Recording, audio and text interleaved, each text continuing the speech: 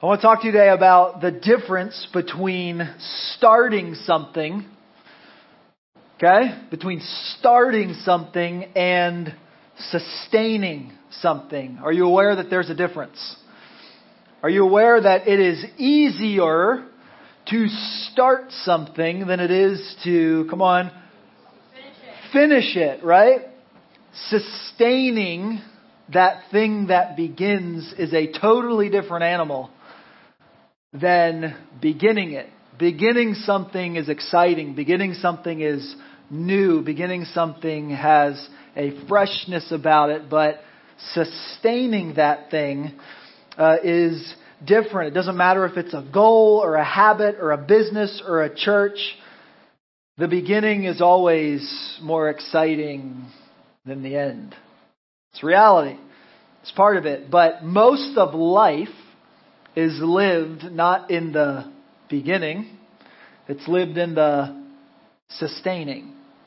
So it's important for us to wrestle with that. But before we get to Galatians chapter 3 and we really think about what God has to say about that, I think we would do well to pay attention to address where we're at as a people. Not just Redeemer City Church, not just the Capital C Church, but really our secular moment, our culture. Where we are over the last 2 years and where we sit currently. I can imagine that in the last 2 years that some of you have emerged from that or are still in that, living with some measure of fear. That over the last 2 years, in some way, shape, or form, there's been a measure of fear that's crept into your heart and is living there. Maybe you are living in some kind of spiritual indifference. Happens to the best of us. Maybe you're living in some sort of malaise. It's just life. It's just one foot in front of the other. Maybe you are just disenchanted with life in general. You're struggling with depression, or you're facing some kind of mental difficulty, or whatever it is. I think we could go around the room and every single one of us would have something to put in that line if I was to listen to all of you. There'd be something that over the last 2 years, all of us would say, this is the thing that's changed in my life, whether it be for good or for bad. But to be sure, all of us didn't come through the last 2 years untouched. It's reality. What I think my greater fear is that some of us have not come through the last 2 years. Does that make sense? That perhaps many of us, if we were honest, we're still in that malaise. We're still in that disenchantment. We're still in that indifference that this season of life has created. Enter our boy C.S. Lewis. In 1948, with the ringing of Hiroshima and Nagasaki. Wow, man, I practiced that and I didn't get it right. With all of that still ringing in people's ears in culture in their secular moment, he wrote an article about living in an atomic age, which was brand new tech for the time. It was not like what we live in. It was the moving from regular old school warfare to modern warfare, where you don't have to be present to be in war. And it was a completely different thing. And I'm sure you've seen the movies or heard the things about where they practice drills and the alarms would go off in the city and kids would get under their desk because that would help them in a bomb. It's interesting what we do in moments of panic. Like, just get under the desk. That atomic bomb will not get you under the desk. No, don't pray. Don't under the desk. All right, I'm just going to leave that. But it was new technology, but if we're honest, if we would put ourselves in their shoes, it was terrifying. It was terrifying to, for the first time, really in the history of humanity, to not know that at any moment, in the blink of an eye, an entire state could be obliterated. So that was the moment that they were living in. That was the moment that he found himself writing. That was the moment he found himself pastoring a people. And I want to read you a lengthy section from what he wrote back in 1948, because frankly, I think if we were to take atomic age and remove it and put in the age of the coronavirus or the age of whatever it is that is changing and shifting in your life, it would be as applicable now as it was in the 1940s. Here's what he had to say. It'll be on the screen for you so you can follow along. Here's C.S. Lewis. In one way, we think too much of the atomic bomb. People will often ask, how are we to live in an atomic age? And I am tempted to reply, why? As you would have lived in the 16th century, when the plague visited London every year. Or as you would have lived in a Viking age, when raiders from Scandinavia might land and cut your throat any night. Whoa, that escalated quickly. You could get sick, cut your throat, right? But it was reality, right? Sometimes we have to zoom out and think about what cultures and civilizations have dealt with since the beginning of time, and we would confess that even from the beginning, Abel was not safe, was he? His own brother would be the one who would take his life. It's been happening forever. So he goes on, or indeed, as you already live in an age of cancer, an age of syphilis, an age of paralysis, an age of air raids, an age of railway accidents, an age of motor accidents. In other words, do not let us begin, this is convicting, by exaggerating the novelty of our situation. Ouch. Believe me, dear sir or madam, you and all whom you love were already sentenced to death before the atomic bomb was invented. Reality. And quite a high percentage of us were going to die in unpleasant ways. Whew. Doesn't get any better. He says, it is perfectly ridiculous to go about whining and complaining and drawing long faces because the scientists have added one more chance of painful and premature death to a world which already bristled with such chances, and in which death itself was not a chance at all, but a certainty. This is the first point to be made, and the first action to be taken is to pull ourselves together. If we are all going to be destroyed by an atomic bomb, let that bomb, when it comes, find us doing sensible, and here it is, key phrase, human things. Praying, working, teaching, listening to music, bathing the children, playing tennis, chatting to our friends over a pint and a game of darts. Not huddled together like frightened sheep, thinking about bombs. They may break our bodies, but they need not break our minds. There's a lot we could say about that, and that is not my goal today. But I do hope it has perked your thoughts, that it is arresting your mind to process the fact that from the beginning of time, death is 100%.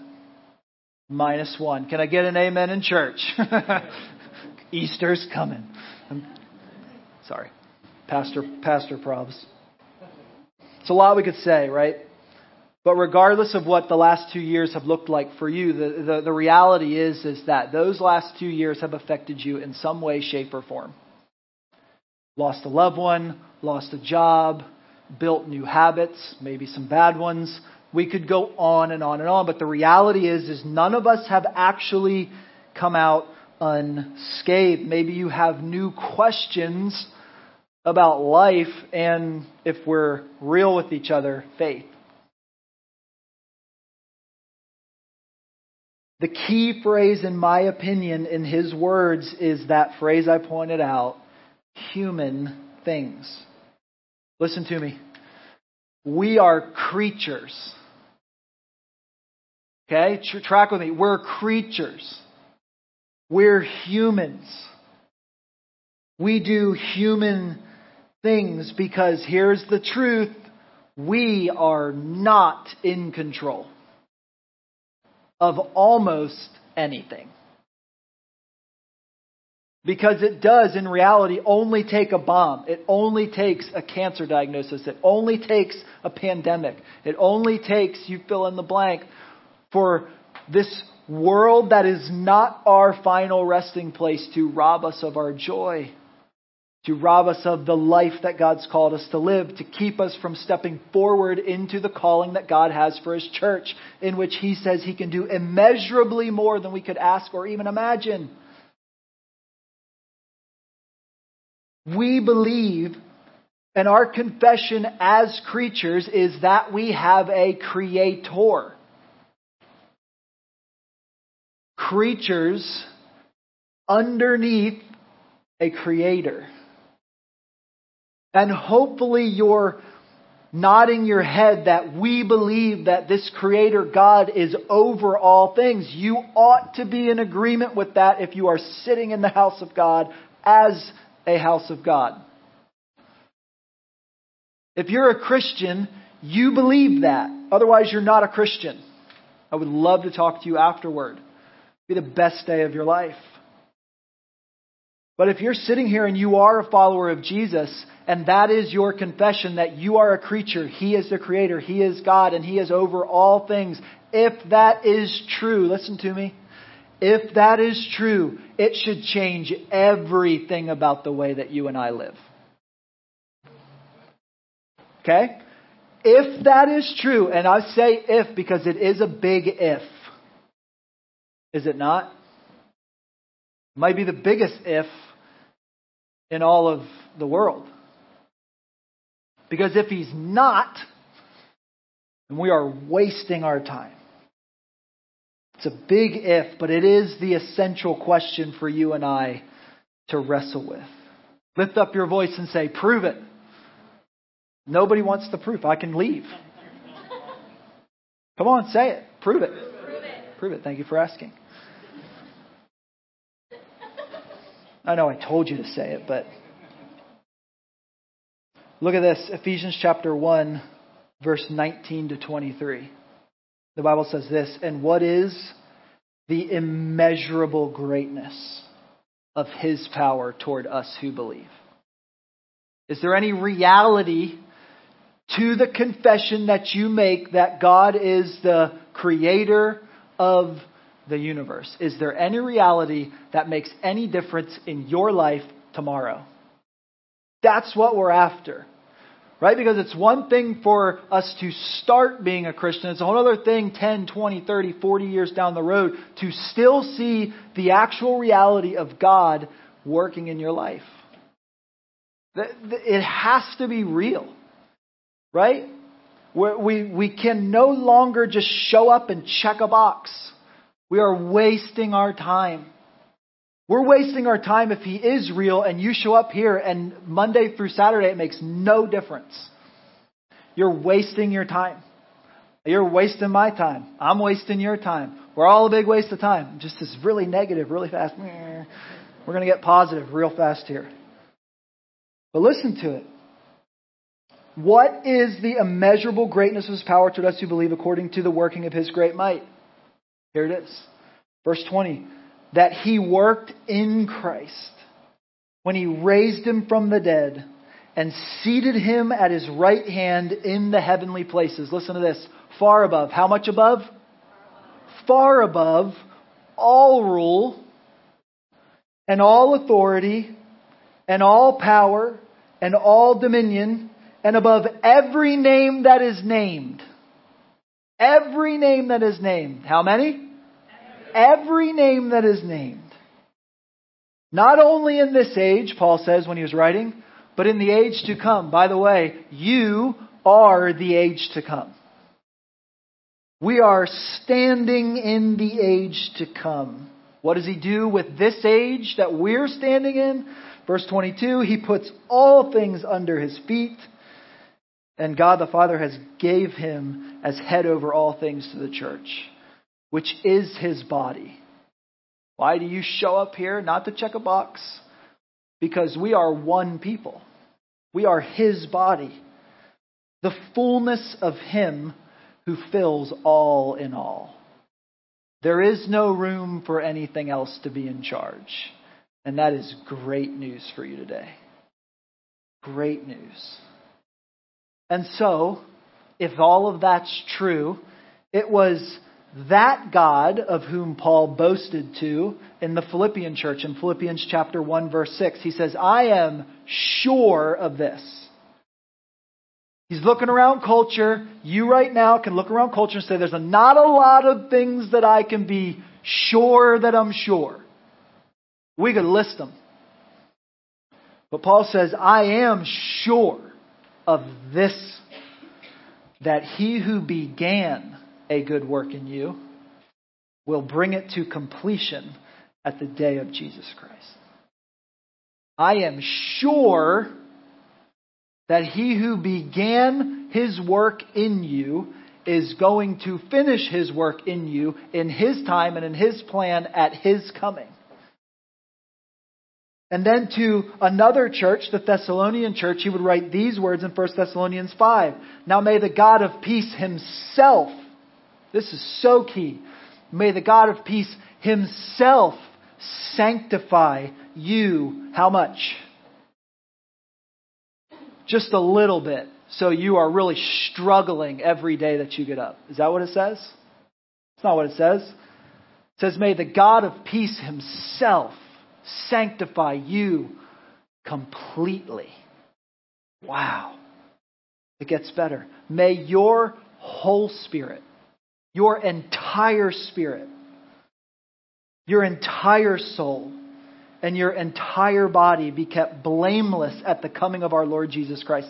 Is it because you were blameless until he came? No.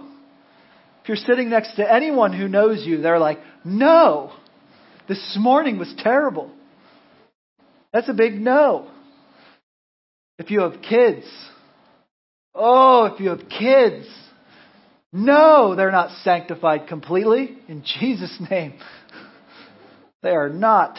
And because of that, I am not.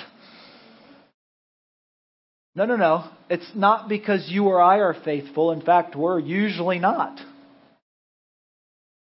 What does it say? It says, he who calls you is faithful. He will surely do it. And then to the Corinthian church, another church at the same time period, he would write this in 2 Corinthians 5:17, therefore if anyone is in Christ, he's a new creation. The old has passed away. Behold, the new has come. Not one of those scriptures has anything to do with your or my effort. Not a single ounce of what you bring to the table is necessary for you to have Jesus, for you to be adopted into the family of God. It doesn't matter where you're from, what you've done, who your family is, where you've been, the choices you've made. None of it matters at the foot of the cross. What does Paul say? He said that it was in Christ that God's mighty power was displayed on your behalf. Powerful.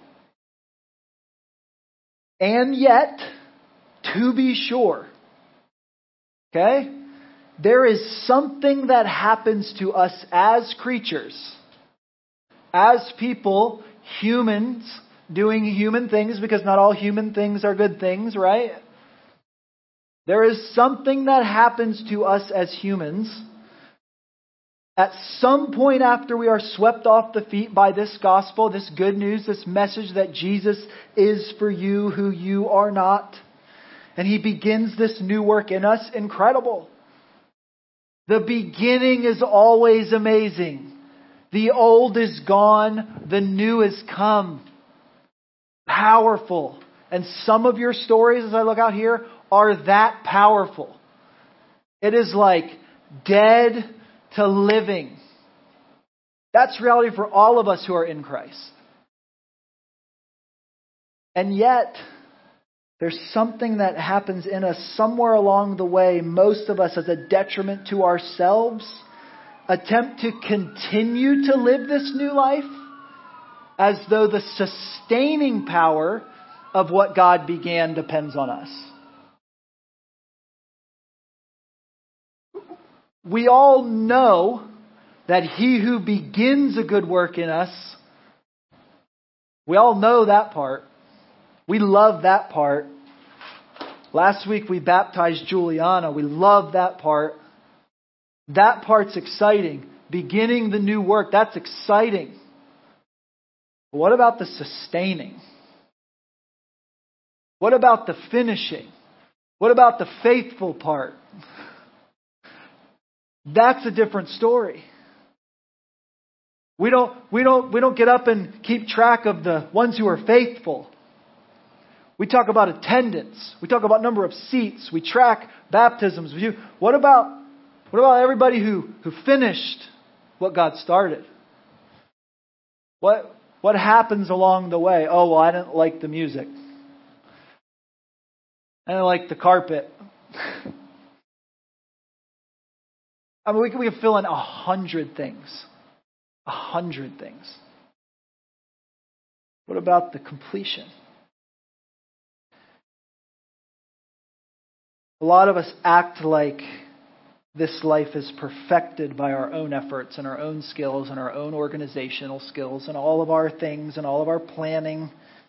And it sounds preachy, but it is intensely real and practical. Because if the God who started that work in you isn't going to finish that work in you and it's actually up to you, we are again all wasting our time. Because I don't know if you've met you.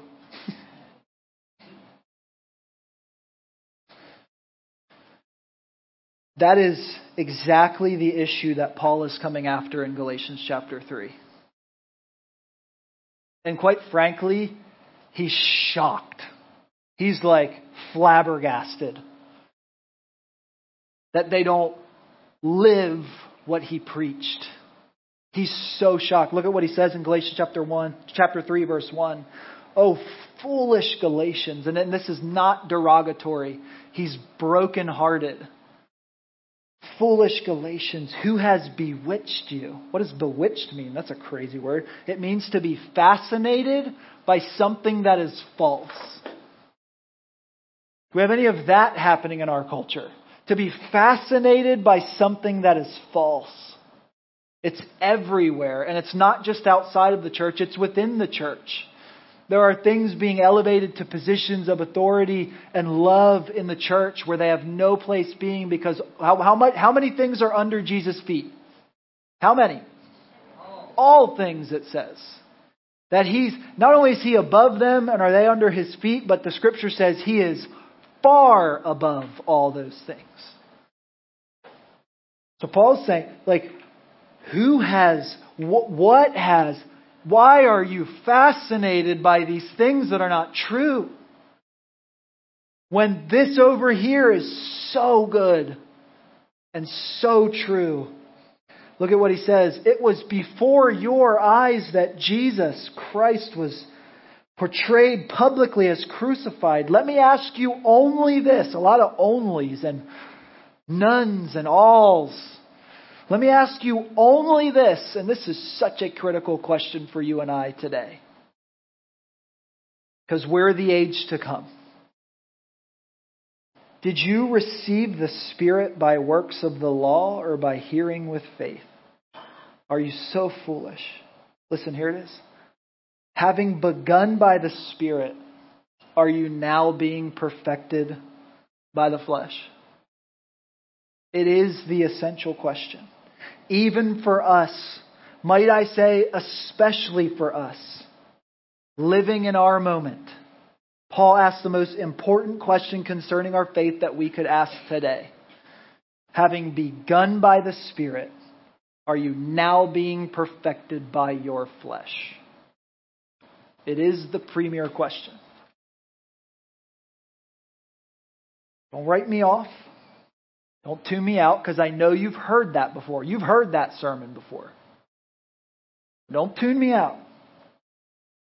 Because the question is, are you living in that kind of freedom? Because from my seat, not a ton of people are.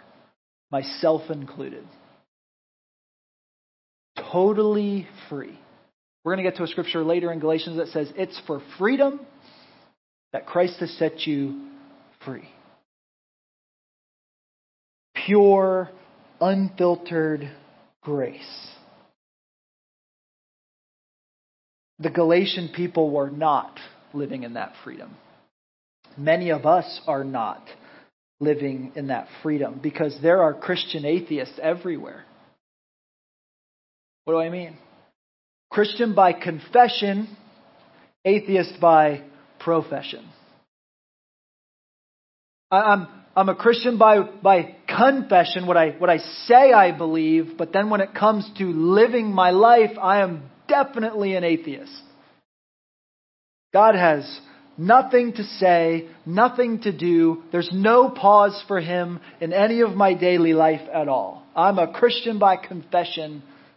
I'm an atheist by profession. It's rampant. And I just want to ask you to answer the question in your own heart and spirit. Having begun by the Spirit, and maybe you need to go back there. Remember the time that you were baptized. Remember the time where you confessed Jesus as Lord. Having begun by the Spirit, are you now being perfected by the flesh? Because that question is a questioning of what theologians call sanctification. Justification is the legal act by which God makes you right with Him through what Jesus did on the cross and then being buried and rising again on that first Easter. That is justification. That's where you are made right. And once you have that, it is forever yours, fixed, eternally, secure, done. Jesus, the last thing He said on the cross was, it is finished. Nothing else needs to be done. But that vertical relationship ought to affect your horizontal reality.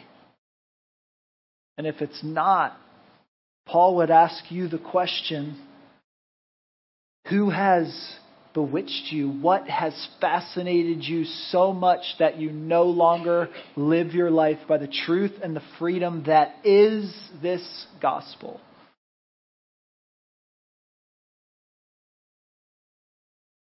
Sanctification is the ongoing work of the Holy Spirit in your life to make you more like Jesus. And so the question is, how does that happen?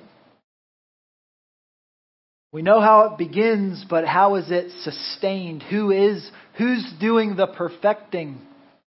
Because we are doing a very poor job of the perfecting. Paul leaves no room for questions or doubts. And I love that about his writing. Under inspiration of the Holy Spirit, being led by, breathed by God into His Spirit to write down. Here's what he says in verse 10. For all. How many? All. That includes you. Who rely on the works of the law or your own effort to make God happy, to be right with God, to secure salvation, is under a curse. For it is written, cursed be everyone who does not abide by all things written in the book of the law and do them. See, because if you choose to do it on your own, you'll be judged by that standard. If you're not being judged by God's grace, you're being judged by God's law. And I promise you it is more difficult than His grace. Verse 11.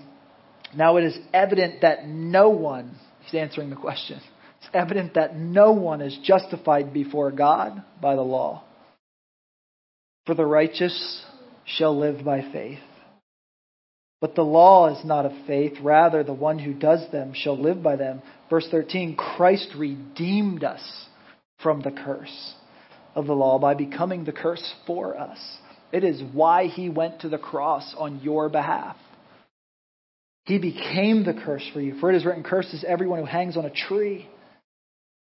Here it is. So that in Christ Jesus, the blessing of Abraham might come to the Gentiles. If you are not a Jewish person sitting here today, there is blessing for you right now in this moment because Jesus died on the cross and rose again.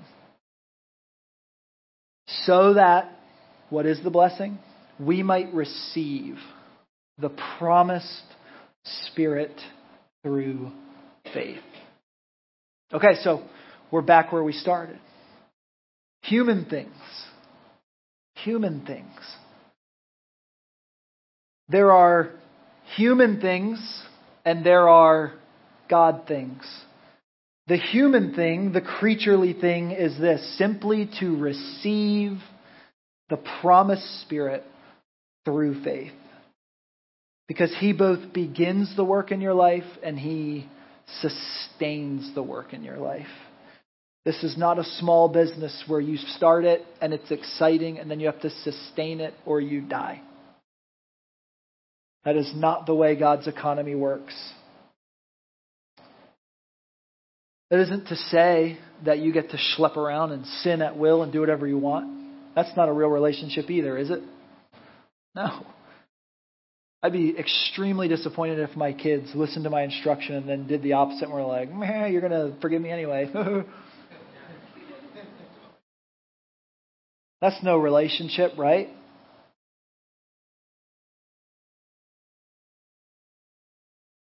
We engage in the spiritual practices. We talk about them. We cooperate with His work in our lives, understanding that it isn't our power doing the work, that it's His power at work in us that will produce in us what He wants. Surrendering His work to His work in your life. What does it look like to receive that Spirit and then surrender to it? Here's what it looks like. Prayer. Reading His Word. Worshiping with other believers. Serving others around you humbly. Sharing your faith openly. With great joy because it's the best thing that's ever been found. That's what it looks like. So today, in reality, there is blessing for you. The blessing that is the Holy Spirit of God regenerating your heart, mind, and soul. So don't grow weary in the sustaining. If you're weary in the sustaining, then there needs to be a moment where you turn back to Jesus and receive the promised Spirit. The Holy Spirit, who will sustain you. Faithful is He who called you. He will do it. Carve out the time to be with Him. Keep taking walks in your bare feet in the grass. Creaturely things, human things that remind us who we are and who He is. Human things. And we leave the God things up to God. Amen? Come on, stand with me. Let's pray. We're going to sing another song and then we're going to celebrate Shelley together. It's going to be a great